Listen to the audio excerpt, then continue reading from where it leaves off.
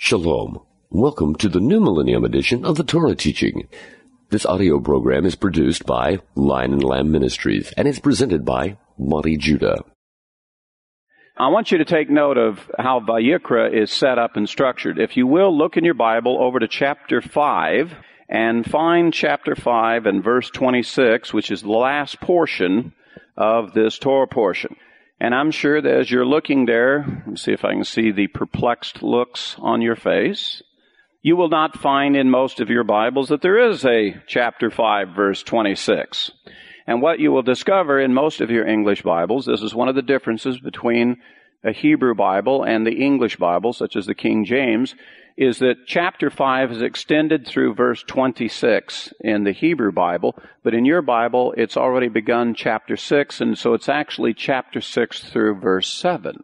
That, in fact, they take the first 7 verses of your chapter 6 and they include it in chapter 5 because they don't want to break up the thought that's being expressed by chapter 5 into chapter 6. They think chapter 6 begins more properly at verse 8 for you. And so tonight, that'll be the last point that we'll cover. You might want to flag that or note that in your Bible because you're going to find there's a very strong reason why the Hebrews in their Bible specifically include that first paragraph of chapter 6 into the previous teaching and included in this particular teaching. A little bit of an overview here of Leviticus in this particular portion, so let me just touch on these and we'll get into the detail here in just a little bit. This Leviticus starts out with instructions for the priest. That's actually what Leviticus means. In other words, instructions for the Levites, for the priests. Vayikra, the actual name, comes from the first verse where it says, and the Lord called, and he called. Vayikra, and he called. What will follow in the book of Leviticus is a tremendous amount of instruction to the priesthood about how to officiate, how to conduct the temple service. And right off the bat, we're going to start talking about in this first portion about how to bring a sacrifice, an individual man, how to bring a young bull to be sacrificed, or if it's a sheep or a goat, or if it be a bird, or if there's going to be a grain offering. And then it gives some specific instructions, and it says, for example, that the bread that is brought can never be leavened and put upon an altar. It must be unleavened bread, and that they are not permitted to put honey onto any sacrifice on the altar. But salt is to be put on every sacrifice. Have you ever heard the expression, well, you got to take that with a grain of salt? That comes from the ancient temple service. Every sacrifice put on the altar had to be salted down. And so it's a very common expression throughout the generations when you talk about something being received properly or in proper measure, where we always use the expression, well, you got to take that with a grain of salt. In other words, if it's going to be put on the altar, it has to have some salt on it. It also introduces for us instruction concerning peace offerings, burnt offerings, sin offerings, guilt offerings. And in the next portion that we'll have, Sav, it will specifically go into the law of each of those offerings, how they are to be done. But they're initially mentioned to us here. It talks about sacrifices that come from an individual.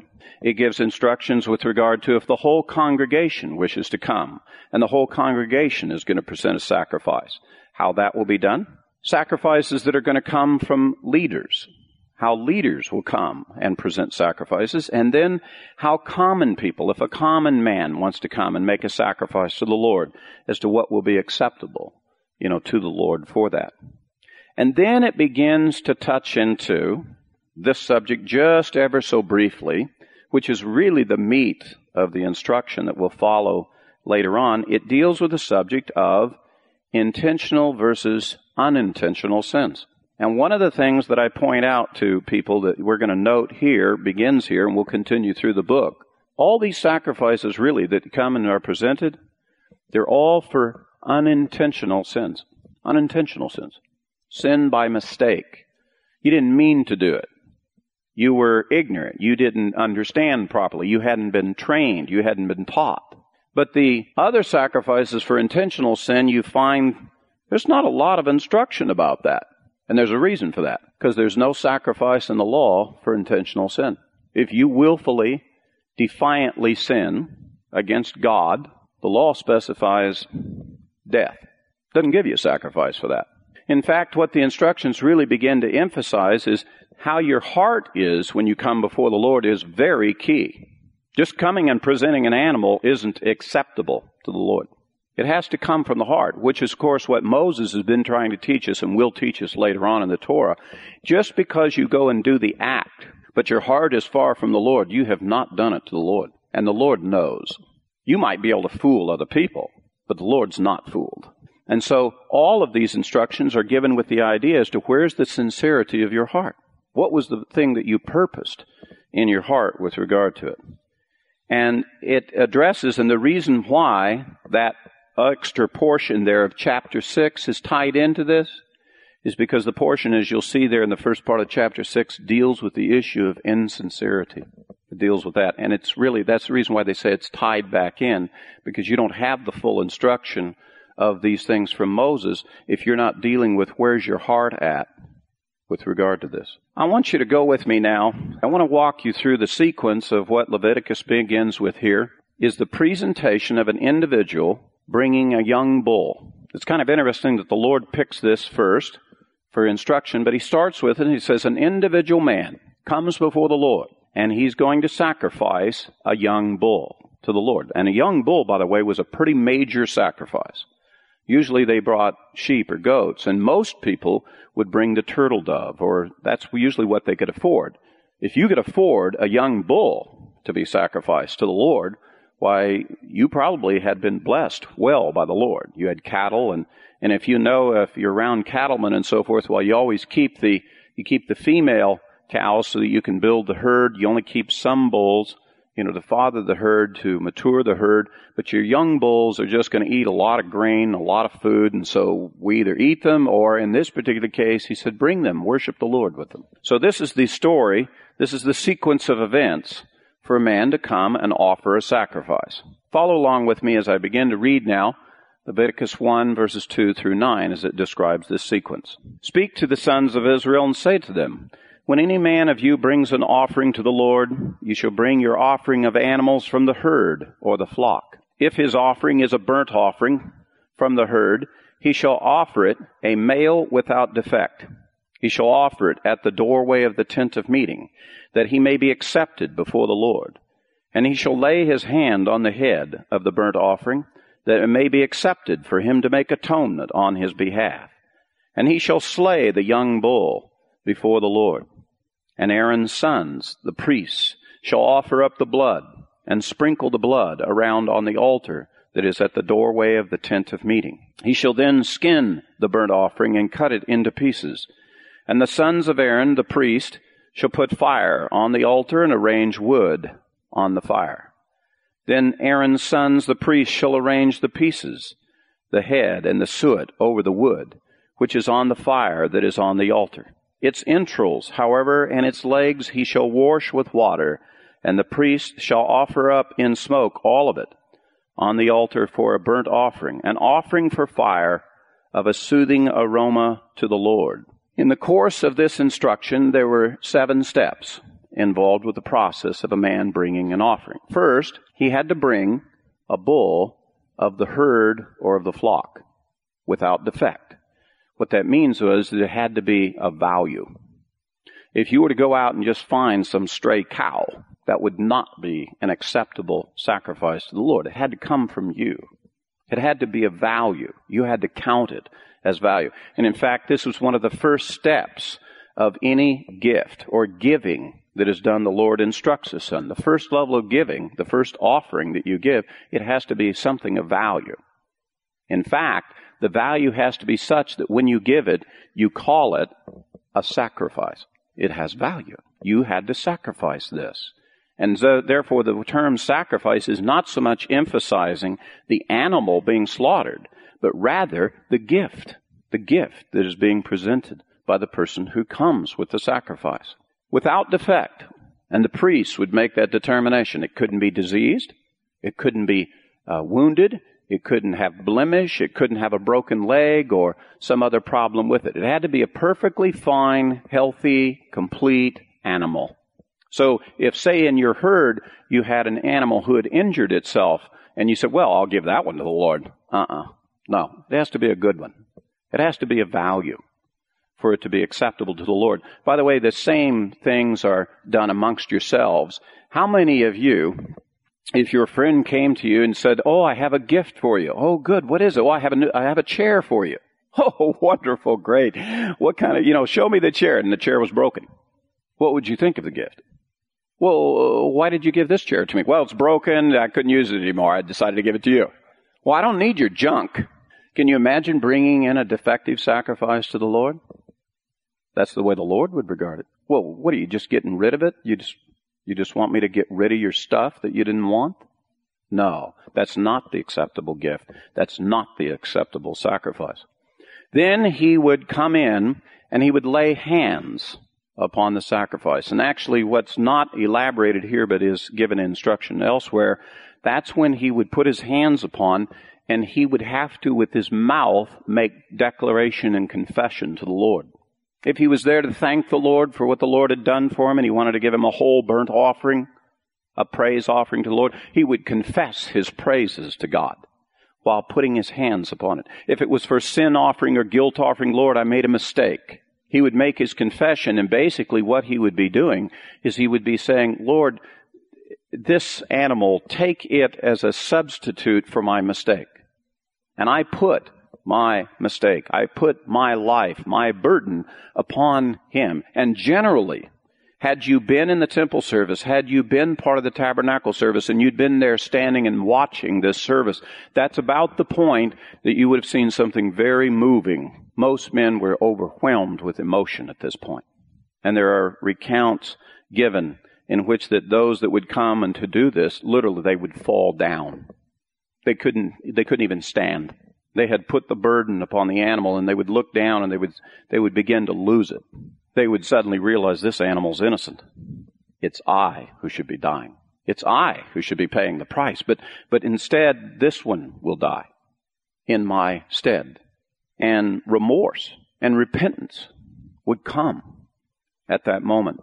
And usually at that point, the priest would render assistance. If the man was not able, then the priest would step in and help him. But for those who could and were able, the next duty was for the man who brought the sacrifice. He was handed the knife, and he would slay the animal. I had some friends back a couple of years ago who invited us, some Messianic brethren, and they invited us down to their place, and they had goats. They had a flock of goats, and they invited us to come down, that they were going to slaughter a kid, and we were going to have a large feast that day. Several brethren would come down, and they were going to slow cook the goat kid there, and so they going to slow cook it for about 4 hours over their smoker. And so they went out there first thing that morning at first of all, we arrived at about 1 o'clock, and they said, "Well, it's going to be a little longer cooking." And I said, "Well, what do you mean a little longer?" He said, "Well, I don't think it'll be cooked until about 4 o'clock. I said, "Oh, gee, I thought you wanted us down here at 1. He said, "Well, we did. But we didn't get the kid on the grill cooking up." Oh. And then he began to recount, "Well, we went out there at the right time. We went out there at 8 o'clock, and we took the kid, and the two of us, we prepared to slaughter it, and we had to bawl our eyes out for a couple hours before we could do it." Now, they weren't even making sacrifice. These are grown men. They weren't even making sacrifice to the Lord. It took them a couple of hours because they were looking at, this is life, and it's going to die. And the flesh of the animal is going to then be life to us.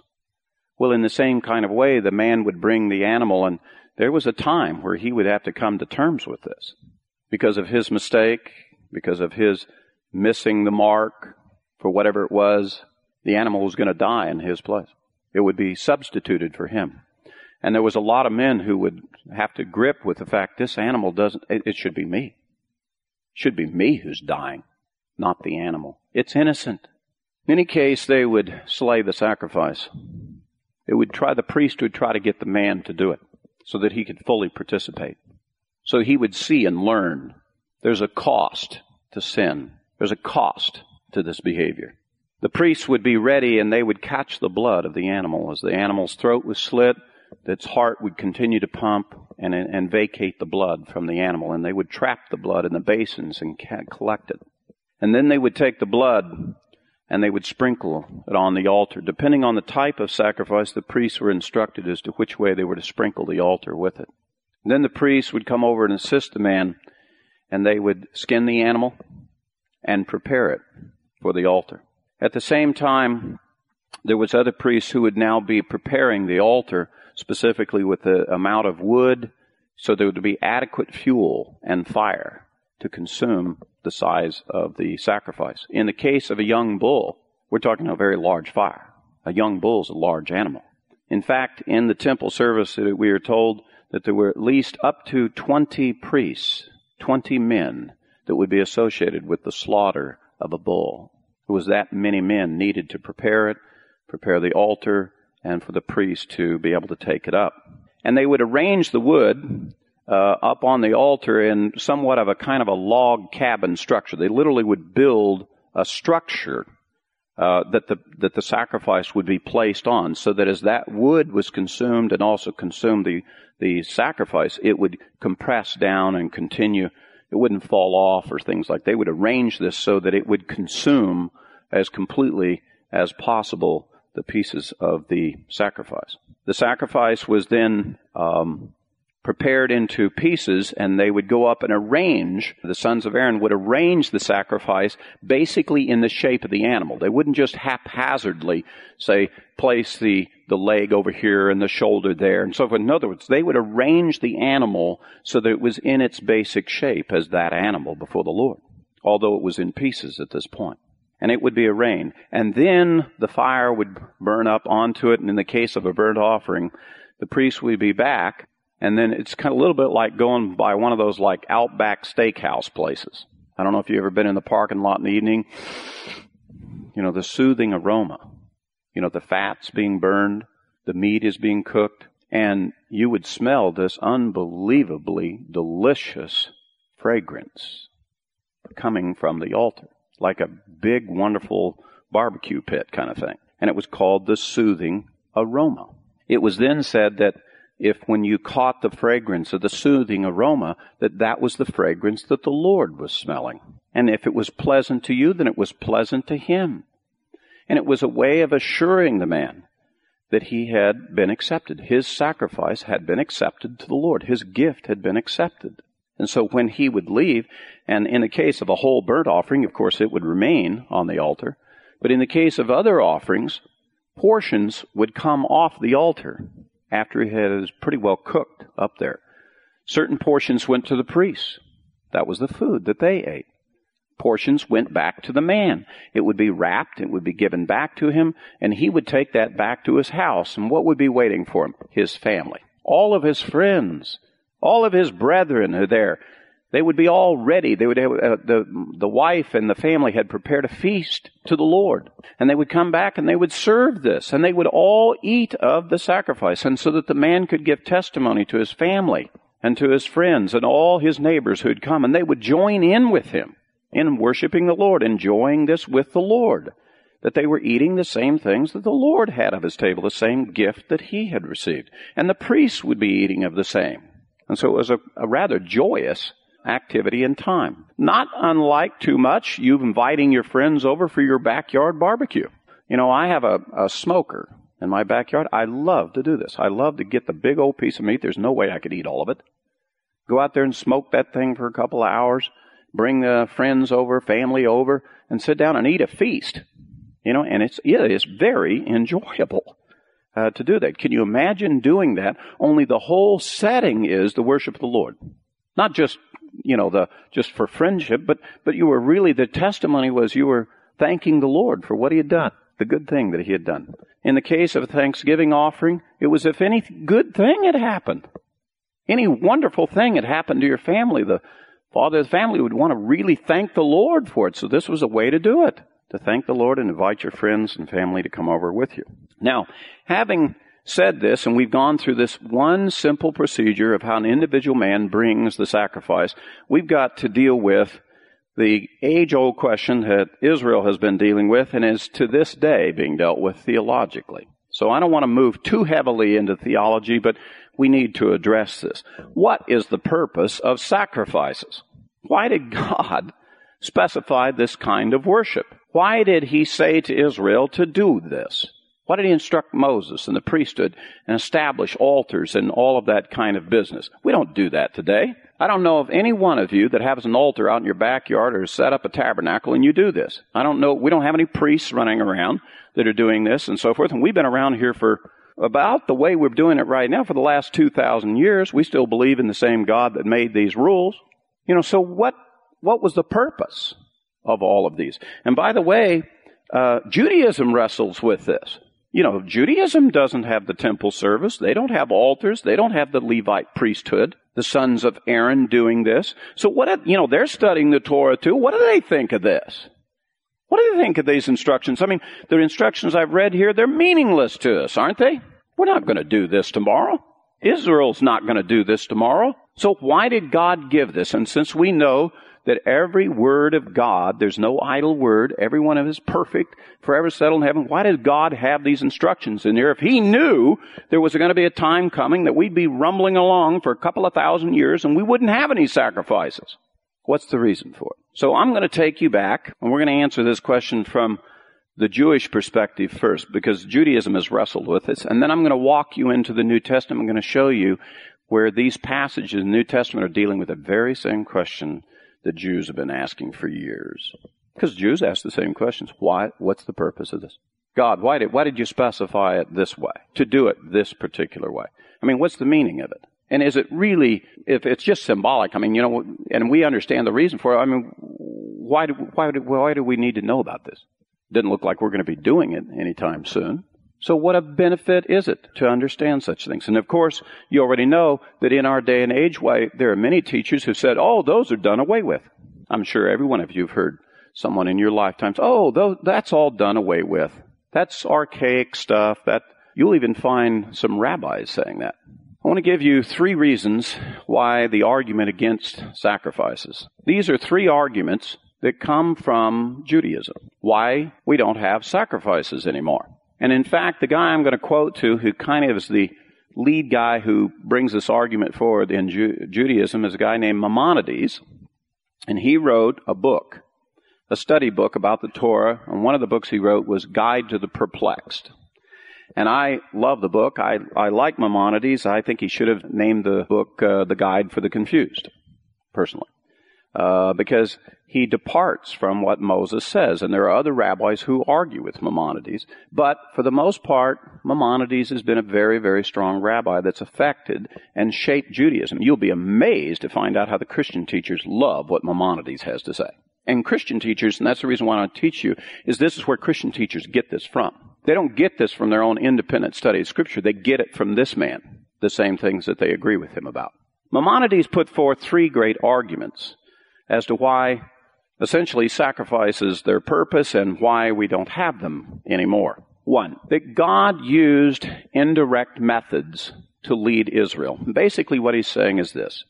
He went back to the story of the Exodus. You remember when Moses and the children of Israel got ready to leave Egypt, it says specifically, and God did not lead them by the way of the Philistines directly to the promised land, but rather led them into the wilderness. Now we know the purpose was God was going to take us to the promised land, but instead of taking us directly to the promised land, right up the coast, along the Mediterranean Sea, through the Philistine territories, he said there would have been a war, it would have discouraged the people, so let's go by the way of the wilderness so that the people will not get discouraged. And so he says, look, God is using indirect methods, and that's really what we have here. You see, the other archaic peoples, the other ancient peoples, they were doing all manner of sacrificing. And so what God did was, rather than just shocking Israel into the new understanding that you don't need sacrifices and so forth, we'll do a little transitional teaching. So we'll kind of let Israel kind of have some sacrifices like other nations and do worship God like other nations worship God, but I'll move them and transition them to the one true God and so forth. And Maimonides puts forth this argument, says, well, God, that was what God was purposing with sacrifices, that he would give you all of these symbols.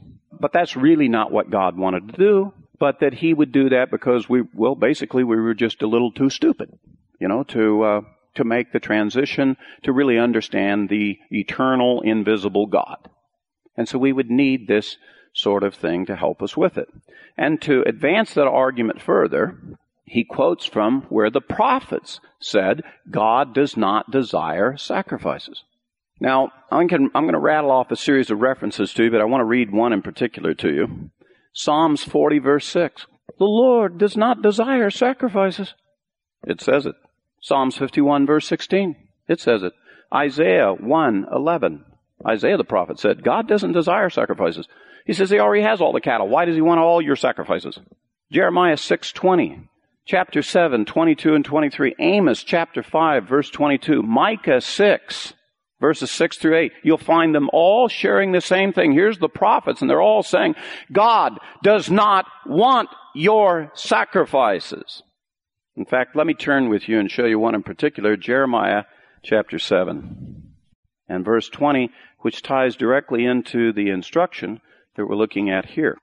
Jeremiah chapter 7, verse 22. For I did not speak to your fathers or command them in the day that I brought them out of the land of Egypt concerning burnt offerings and sacrifices. But this is what I commanded them, saying, Obey my voice, and I will be your God, and you will be my people, and you will walk in all the way which I command you, that it may be well with you. It sounds to me like Jeremiah is saying that God didn't really purpose this instruction in the Torah when Israel came out of Egypt about sacrifices. What God really wanted the people to do was to listen to his voice and obey the Lord from their heart. And that somehow this sacrifice thing got fitted in here. Had to do it, but it was a kind of substitutionary thing.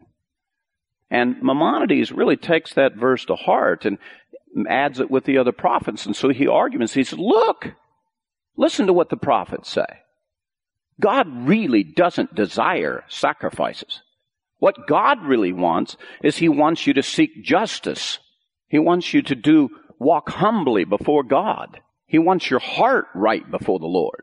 Now, you heard me when I described the process of the man bringing the sacrifice in, of him humbling his heart and repenting, and it was a heart-moving experience. He said, what God really wants is that.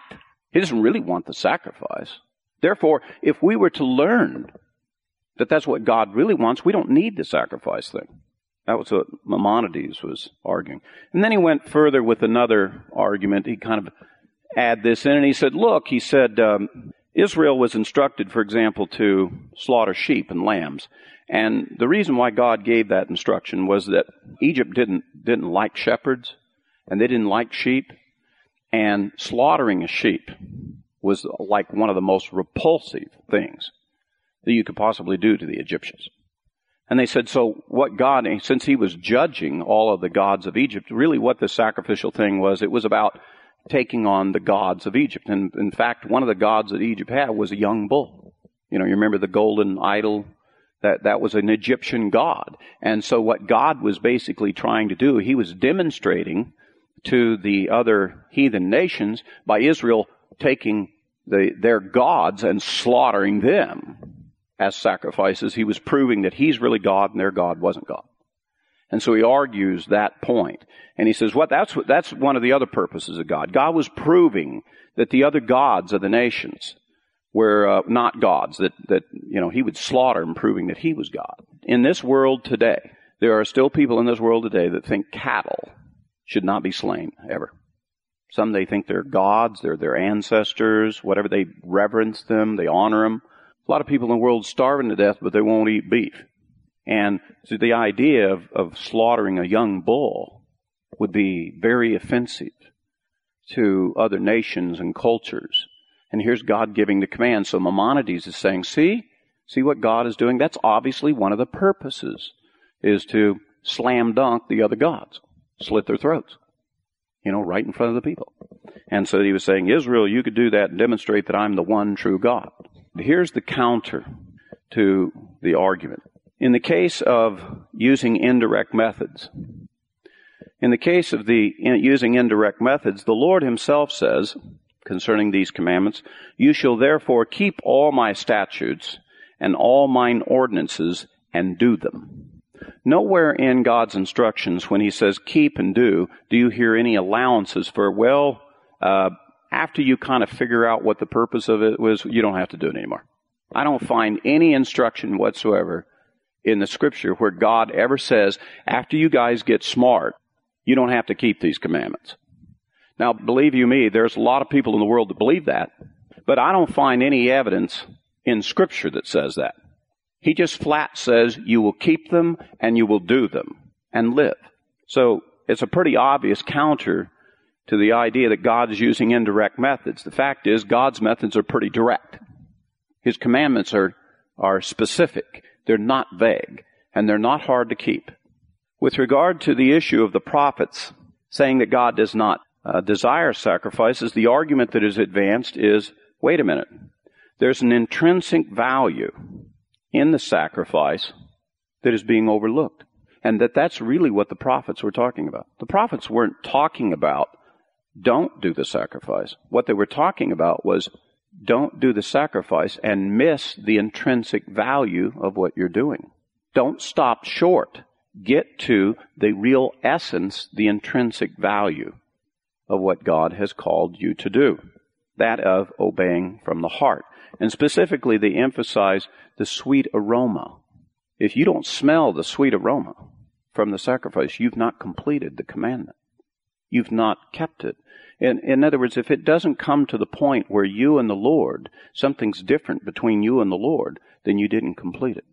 The third argument that counters it is that there were no idolaters after the flood. If God wanted us to have these sacrifices so that we could slam dunk the idolaters, if you'll remember, Noah, after the flood, he and his family are the only ones.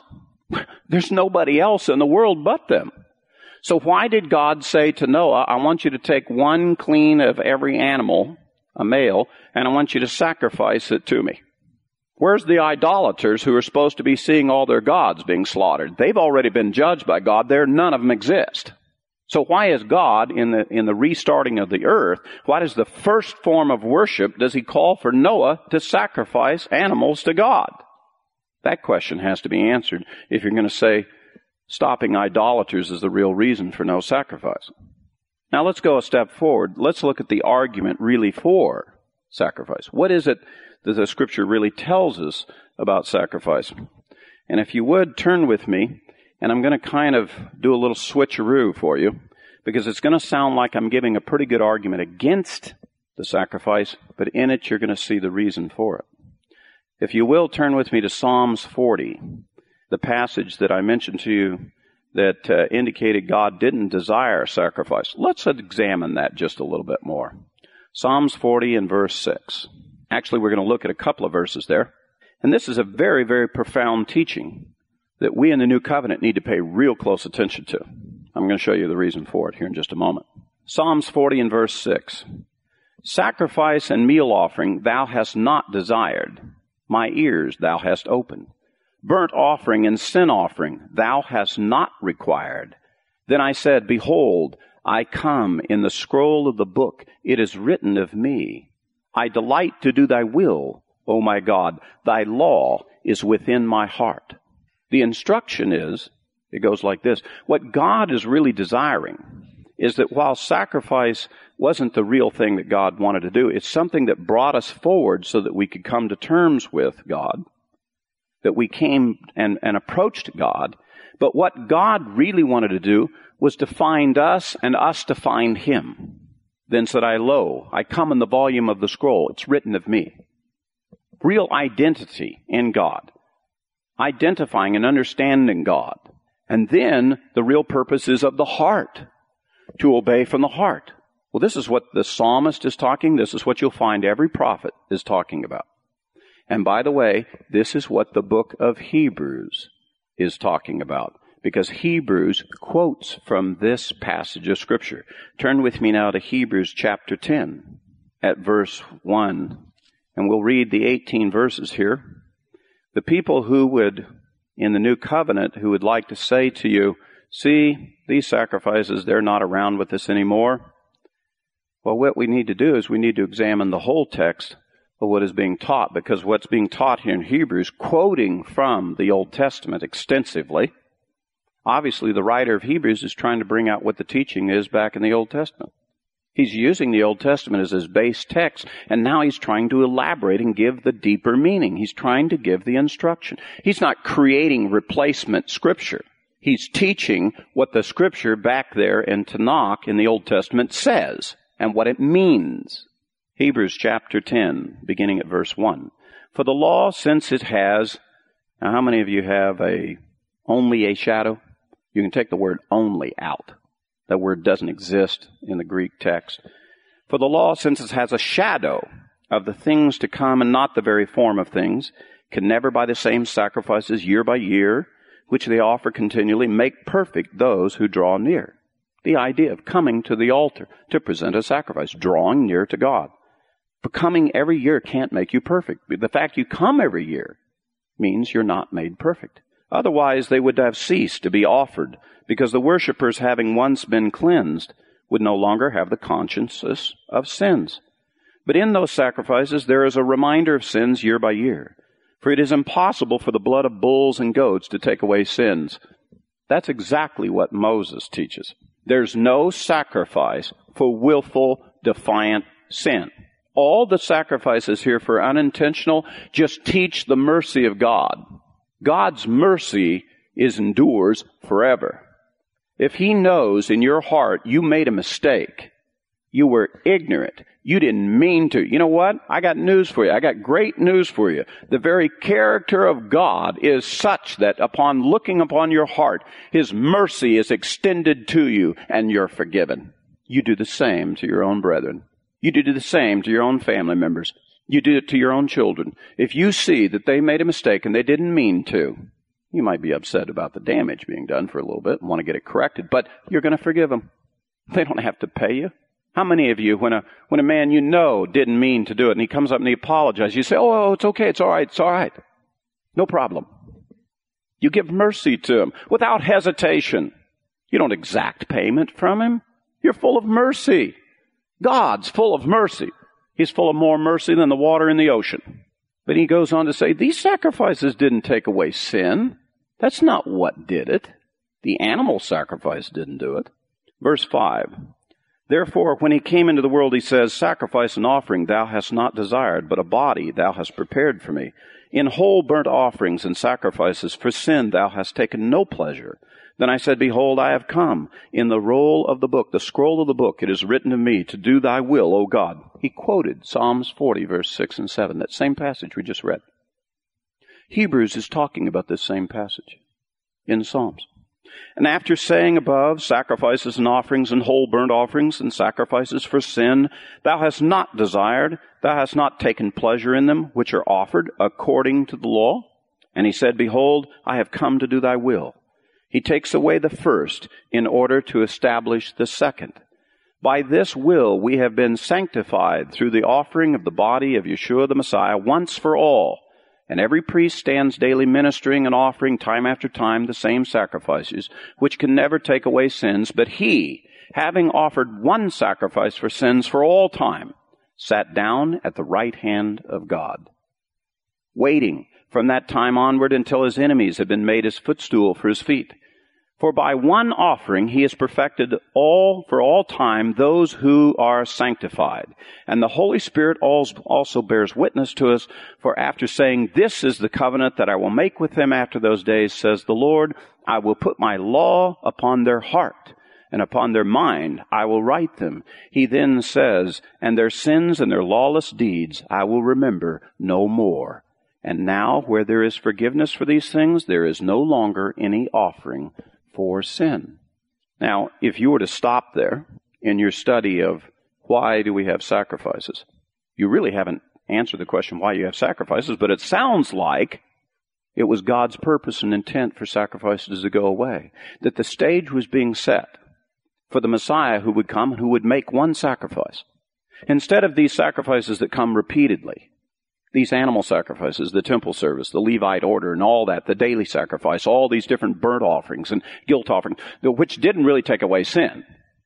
That when Messiah would come, he would make one sacrifice. And that one would be the one that would take away sin. Therefore, we don't need the other sacrifices, right? That's what it sounds like he's saying, right? Only let's go a little bit further. Let's see what else the prophets say. Let's see what else the New Testament says about this subject. Go with me now to Psalms 51, verse 14. Psalms 51 is the penitential psalm of David. This is the psalm after he sinned with Bathsheba, after he had Uriah the Hittite killed, and after he was confronted by Nathan the prophet that he had sinned. This is his confessional that he made. And in verse 14 through verse 19, listen to what he said. Deliver me from blood guiltiness, O God, thou God of my salvation. Then my tongue will joyfully sing of thy righteousness. O Lord, open my lips, for my mouth may declare thy praise. For thou dost not delight in sacrifice, otherwise I would give it. Thou art not pleased with burnt offering. Sounds like that same message we've been hearing. The sacrifices of God are a broken spirit, a broken and contrite heart, O God, thou wilt not despise. The sacrifice of the broken heart, the contrite spirit, is the acceptable sacrifice to the Lord. He doesn't look down on it. By thy favor do good to Zion. Build the walls of Jerusalem. Then thou wilt delight in righteous sacrifices, in burnt offering and whole burnt offering. Then young bulls will be offered on thine altar. See, it turns out the real purpose for sacrifices is to really rejoice before the Lord, to have pleasure, to come into His presence. But to come into His presence correctly, just bringing the animal is insufficient.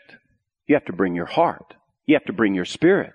You have to approach the Lord from the real you. Sacrifice means of value. It means of you, not just the animal. And the instructions that we learn from sacrifices are to prepare us to come before the Lord. And if we fail to learn that, then sacrifices do us absolutely no good. Now, the truth of the matter is, we've learned that the real sacrifice is that of Yeshua the Messiah, the one-time sacrifice. But those other sacrifices that we do, it's what prepares us to come before the Lord and put our heart and our spirit before Him correctly. And in the failure to do that, we've made no sacrifice. We have no benefit of sacrifice. Let's go a step further with this. Look back now to Hebrews chapter 10. You know, the passage that looked like New Testament is saying we can get rid of them. But look what he says a little bit further in the same chapter at verses 19 through 22. Since therefore, brethren, we have confidence to enter the holy place by the blood of Yeshua. Remember, Yeshua is our one-time sacrifice. It's the perfect sacrifice. And since we have confidence in Him and assurance to go before God because of Him, by a new and living way, which He inaugurated for us through the veil, that is His flesh. And since we have a great priest over the house of God, let us draw near with a sincere heart, in full assurance of faith, having our hearts sprinkled clean from an evil conscience and our bodies washed with pure water. Where are you going to learn how to have your conscience sprinkled clean and your bodies washed with pure water unless you understand the instruction of sacrifices?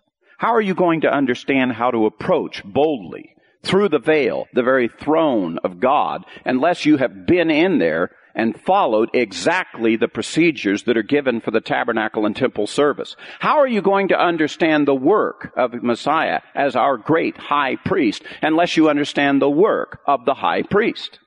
I dare say if you now take all that teaching about sacrifices away, you are wholly ignorant about the work of Messiah Yeshua and Him being our great high priest and His sacrifice. And if you are ignorant of that sacrifice, brethren, and His work as high priest, you have no benefit of Him. You're relying on the mercy of God, but you don't have a sacrifice for willful sin. You're still saying, oh God, hey, forgive me, I'm stupid. Yeah, but what about the willful sin? What are we going to do about that? God says, you are deserving of death. So where's the acceptable sacrifice? Because we need to follow this. We need to get this. Look what he says further, verses 26 through 31. For if we go on sinning willfully after receiving the knowledge of the truth, there no longer remains a sacrifice for sins. If by chance you learn that Messiah is this sacrifice, and he is this great high priest, and then you continue, well, we don't have sacrifices. I don't have to worry about that stuff. And you think you can put God in a box. Well, God's going to have to do it. I don't have to come and approach him the way he specified. I don't have to come before him and repent. I don't have to go in and lay my hands on Yeshua, put my sins on his head. I don't have to deal with the fact that he died. I don't have to slit his throat with my sins. We don't have sacrifices anymore. He says, if you don't get that sacrifice, you don't have one. Furthermore, if you claim that you have that sacrifice and then you continue to go on willfully sinning, he's only one-time sacrifice. The Scripture is very explicit about this, brethren. If you don't get this salvation this time with Yeshua for willful sin, he's not getting on the cross again. You better get it right the first time with him. You better get that sacrifice in place, working, doing what it's supposed to be doing, and you better be doing what that sacrifice specifies and is required of you so you receive the full benefit. Because if you don't, this is what Hebrews says, the very next verse, there no longer remains a sacrifice for sin, but a certain, terrifying expectation of judgment and the fury of a fire which will consume the adversaries. Now, brethren, one of the most frightening things I have ever heard in my life said by religious men, I'm specifically referring to New Covenant, brethren, is that the business of God's sacrificial system, temple service, the service of the altar, is no longer valid today. That part of the instruction of Moses, call it the ceremonial law, the law of Moses, temple service, whatever you want to call it, that's been done away with. That's been set aside. That is the most frightening words I have ever heard in my life, spoken by a religious man. And the reason is because the very next verse of Hebrews says, anyone who has set aside the law of Moses dies without mercy on the testimony of 2 or 3 witnesses. That's the New Testament, brethren. That's the New Testament that says, if you set aside the law of Moses with regard to this business about altars and sacrifices, if God finds 2 or 3 witnesses of you, without mercy you receive death. Because you have willfully and defiantly sinned against him. You've rejected the very sacrificial system that he gave for those sins. Now, I've had many discussions with New Covenant brethren about this subject, and those that have been very defiant about this point, I've had to take them to this verse, and I've done this with some brethren. I've had to sit down and say, brother, you see that verse right now? I'm one of the 2 witnesses. If God finds another guy, I'm prepared to testify that you've set aside the law of Moses. And according to the New Testament that you believe in, you are worthy of death without mercy. Now, the New Testament just doesn't stop there. It goes further. Because what is it that when you set aside the law of Moses, what have you done? You've set aside the entire altar system. The very altar system that God uses to put the blood of the Messiah on. And this is what it says in the very next verse. How much severer. If you already know setting aside the law of Moses is worthy of death without mercy, how much severer punishment do you think he will deserve who has trampled underfoot the Son of God and has regarded as unclean the blood of the covenant by which he was sanctified and has insulted the Spirit of grace? Brethren, it works like this. This same sacrificial system that God has established that is acceptable for the blood of animals to be put upon is the exact same altar system that is acceptable for the blood of the Messiah to go on. And if you're going to say that altar system and those procedures associated for it, you're pulling that out from under. You're saying they no longer have anything to do with my life. They have no longer to do with my understanding, my worship of God. You pull those out, then the blood of the Messiah, which is on that altar, falls to the ground. There's nothing holding it up. There's nothing sanctifying and specifically saying this is the blood of the Messiah for willful, defiant sin. Because it's the altar that specifies what the blood and the sacrifice is for, not the priest. The altar, they have to slay it on a particular side. There's a particular way that the sacrifices have to be presented to the altar, so that the altar sets the reference and says, this is a sin offering. This is a guilt offering. This is a free will offering. This is the offering, the Lamb of God offering. And it's the Lamb of God offering and that blood that sits on the altar. If you pull the altar out, that blood goes to the ground and now you walk on it. And the logic here, what the Hebrew writer is saying, if you think it's bad to take away the altar service, wait till you find out what the punishment is for walking on the blood of the Messiah and insulting the Spirit of grace, who freely of his own did this for us, who made this altar system. We didn't make this. He did. He specified it will be this way. And then he offered the sacrifice on it for us. And if we pull any part of that away, we're insulting him. Oh, well, that's not good enough for me, Lord. See, I'm smarter than you, God. I got it all figured out. All I have to do is proclaim that he's the Messiah. That's it. Ask him to come in and forgive my sins. He's got to do it. No. The reason you and I are saved, brethren, is because Yeshua took his blood. He didn't put it on the altar there in Jerusalem or on a tabernacle altar. He took his blood up to an altar that's in heaven, into a temple that's in heaven. And if you say that this altar system down here on the earth, which is after a shadow of that which is in heaven, it's done away with, then it's done away with up there. You're saying the one up in heaven doesn't count. And I guarantee you to this day there still is an altar in heaven. And it still has the blood of the Messiah sitting on it for you and me. And if you say altars are no more, well, take that away. And you have made a devastating mistake. You do not understand what the Lord is doing for us. You have not received the instruction of the Lord. So the first point I want to make to you is, why should we have, what's the reason we have sacrifices? As New Covenant brethren, the first one I will make to you is the Messiah is a sacrifice. The Messiah is the sacrifice. Your testimony needs to be very clear. You're for sacrifices. Because if you're not for sacrifices, then you're not for the Messiah. You're not interested in him, in the gift of God given to you so you might have life. You're not following God's definition of the gift. You think you can get the gift of life somewhere else. And the second one that we have is that we obviously have a spiritual connection. We know that when he went up into heaven to the real one, that's the real substance, not the shadow of things down here. You remember Hebrews starts out, he says, for the law, since it is shadow of good things, the shadow of things. Now we know that the real essence is the substance is in the Messiah. It's in temple in heaven, not the one down here. This is just a shadow of those things, a representation, a silhouette, if you will, of those things. The real thing is the spiritual issue. And we know that the flesh is not going to make it into eternity.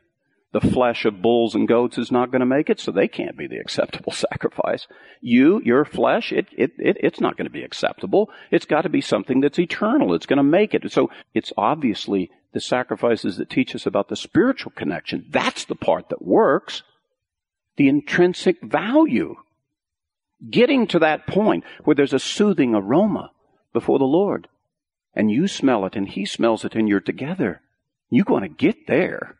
That is what we understand to be the spiritual connection. And finally, our New Testament instruction says that when you come before God, in your service of God, it's supposed to be like when you come to present a sacrifice. You remember the man? He came and he chose of the herd of the flock.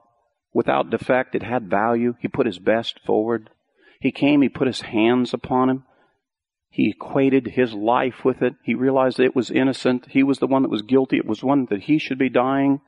That the real essence of really getting connected, coming near to God, that's what we're really supposed to be doing. And in fact, so what's the instruction given to us?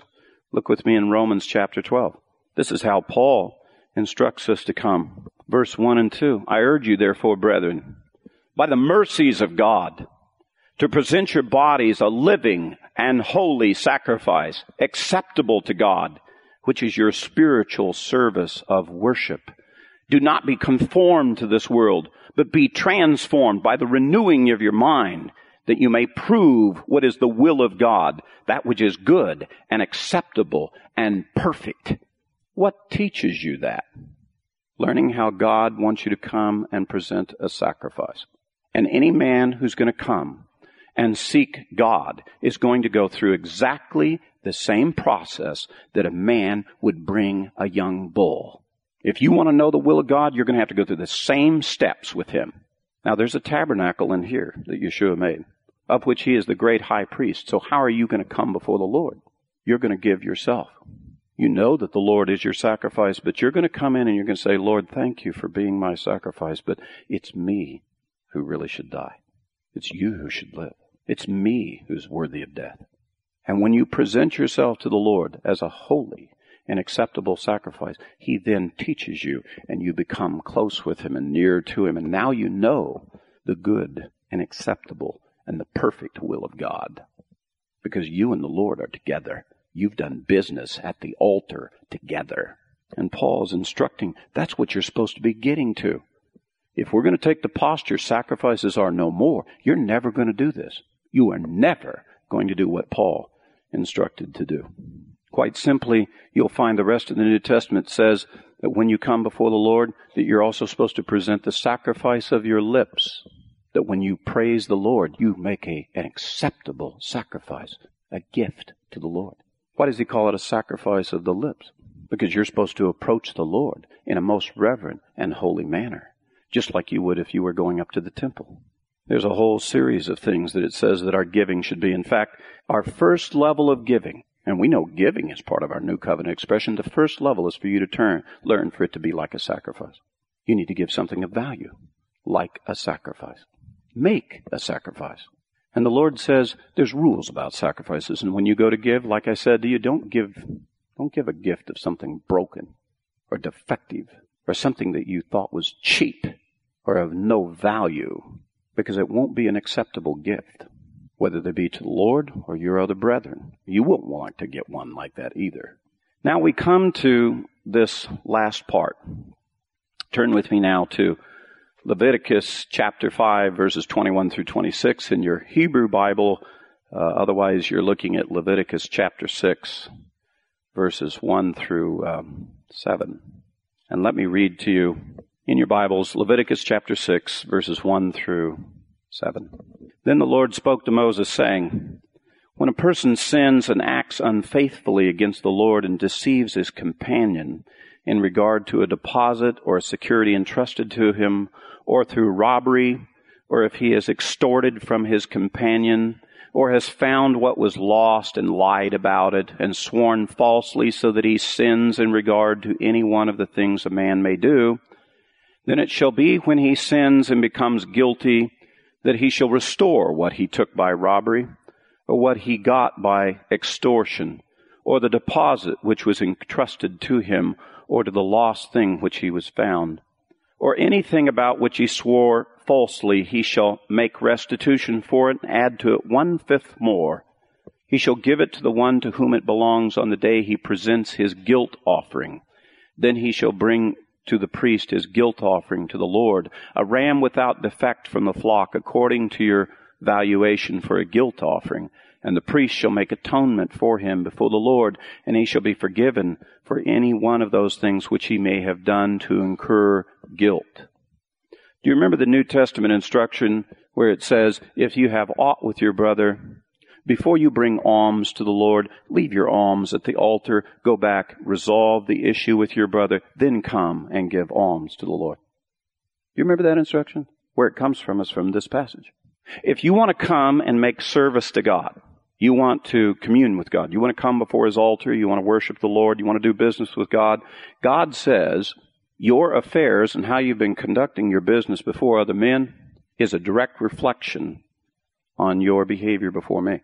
In other words, if you're supposed to be coming before me with a sincere heart, true and faithful to me, if you have not been sincere and true and faithful in your relationships with your companions, your brethren, those that you do business with, those that are your neighbors, of your family, if you have been insincere and unfaithful with them by deceit, misappropriation, extortion, whatever it was that you did that was not of a sincere heart, it says your sacrifice is not acceptable to the Lord.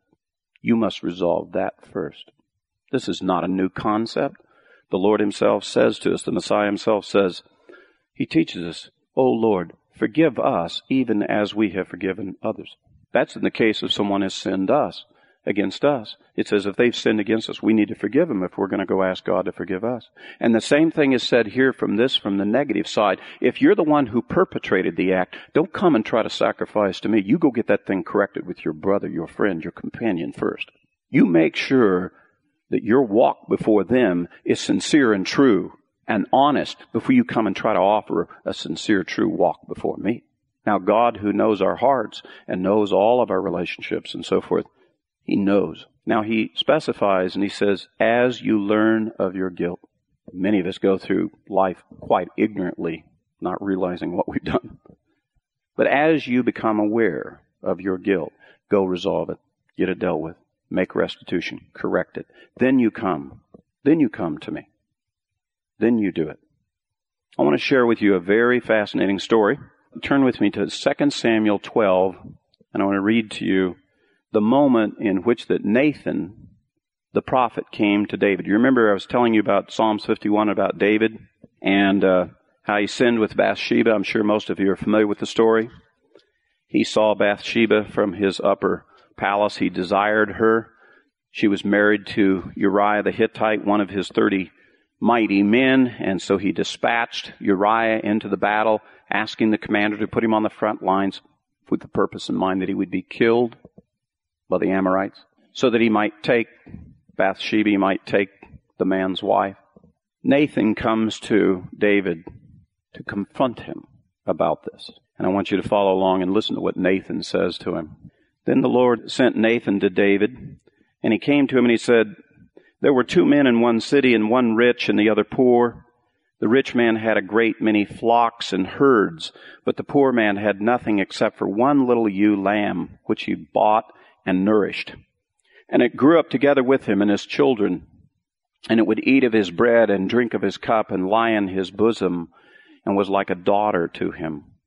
Now a traveler came to the rich man, and he was unwilling to take from his own flock or his own herd to prepare for the wayfarer who had come to him. Rather, he took the poor man's ewe lamb and prepared it for the man who had come to him. Then David's anger burned greatly against the man, and he said to Nathan, "As the Lord lives, surely the man who has done this deserves to die. And he must make restitution for the lamb fourfold, because he did this thing and had no compassion." Nathan then said to David, "You are the man.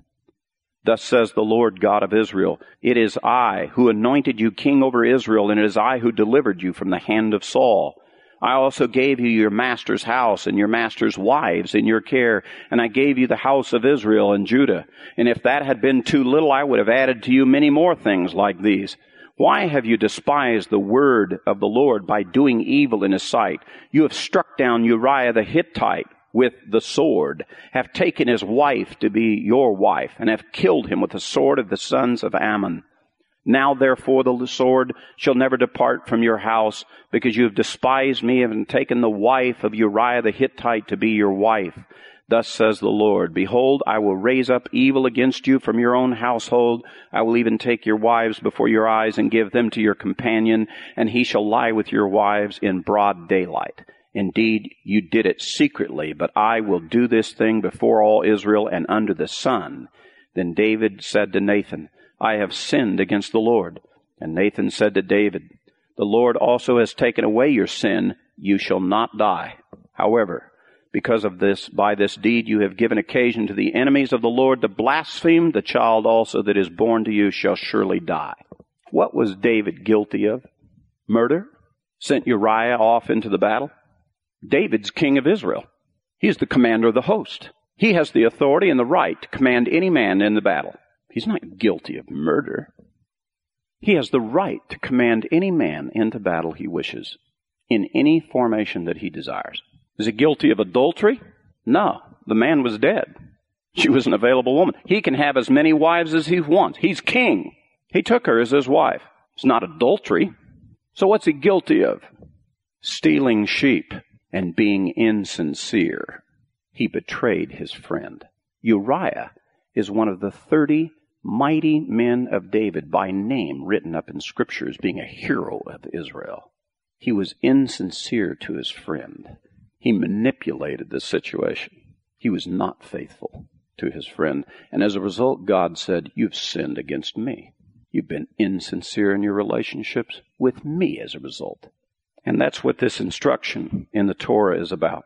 It's about, if you're going to come before the Lord, one of the things that sacrifices teaches us, if you're going to come and you're going to worship the Lord, you're going to make serious business to the Lord, in the very same manner that you come and present that sacrifice, you better be real careful about your business before other brethren. You're not going to fake the Lord out. You're not going to send in some false sacrifice, some defective thing, and you won't do it to other people. If you do, it'll be unacceptable. It'll be unacceptable then, unacceptable to the Lord. If in the course of your relationships with your brethren, with your family, if you become deceptive, breaking trusts, misappropriating their relationship, extorting the relationship with them, you are sinning and you are being unfaithful to God. That's what sacrifices teach us. And in fact, what you're going to be found guilty of is just like David. Oh, you have a right to do those things. But because of your insincerity, you will be found guilty of stealing sheep. And you will have to make restitution. So it turns out that sacrifices have a lot to teach us. And all we've done is really covered the first chapter of Leviticus tonight. You ought to see about all the other instructions sacrifices have to tell us about. We haven't even got to the subject of holiness yet. Wait till you get to that level of what sacrifices teach us. It really gets real interesting then about before the Lord. Let's pray. Father, thank you for the Torah. Thank you, Lord, for you establishing a system, a sacrificial system to teach us, to instruct us. Lord, we confess we're mortals. We're of flesh. You are holy. You're above all the things that we know. Your thoughts are above our thoughts. Your ways above our ways. And for us to bridge the gap, to somehow go from where we're at to come near unto you, Lord, you have specified a particular way to do that. A way called sacrifices. A particular way that we must approach you. And that we must do it with sincerity and in accordance with your instructions. There is no other way to approach you, Lord. The gap is too far. The distance too great. We can't get there, Lord. We have to follow your way. And as it turns out, you've instructed us and told us that even the system that teaches us, even it is in and of itself not adequate. Just because we learn about it. But it's really still you that has to make that sacrifice for us. And that we have to recognize you and what you do and receive that properly. Then we have the soothing aroma between us. Then we have the forgiveness of sin. Then we have blood on the altar, a covering for us. Not the one down here on earth, the one up in heaven, the one in your presence, so that we can reach all the way up to you. So that we can step forward with the full assurance of faith, knowing that you know us and we know you. Lord, of all the lessons there are to learn in Torah and in Scripture, it is this one that outranks them all. To learn of the great sacrifice of Yeshua our Messiah and to receive that one. And Lord, we would ask that we would learn that one well and good, because we know there's only one of them. Because if we foul this one up, Lord, you're not going to do it again. You've done it once, and that's enough. So, Lord, we ask that from this study of Leviticus that you would make known to us in our spirits, down into our souls, down into the tabernacle that you've raised up, the great work of our high priest, the great work of the sacrifice of Yeshua Messiah for us. Teach us, Lord, instruct us in your ways, so that we might walk correctly before you, enjoying not just the mercy of God, but the full grace of God, the full gift of you, Lord. And if there be any person who's not quite come to terms with it, Lord, stir their soul up so that they'll ask of brethren to know you and to receive you. Thank you, Lord, for this congregation. Thank you for every family here. Draw us together, unify us, knit us together, Lord, in our common bonds and worship of you. And Lord, cause our relationships to be sincere and honorable and correct before you and with one another. Let us be truly unified in you. I ask this in the name of Yeshua our Messiah. Amen. For more information about Lion and Lamb Ministries, call our office at 405-447-4429. Our address is Post Office Box 720-968, Norman, Oklahoma 73070. Our web address is www.lionlamb.net. Thank you.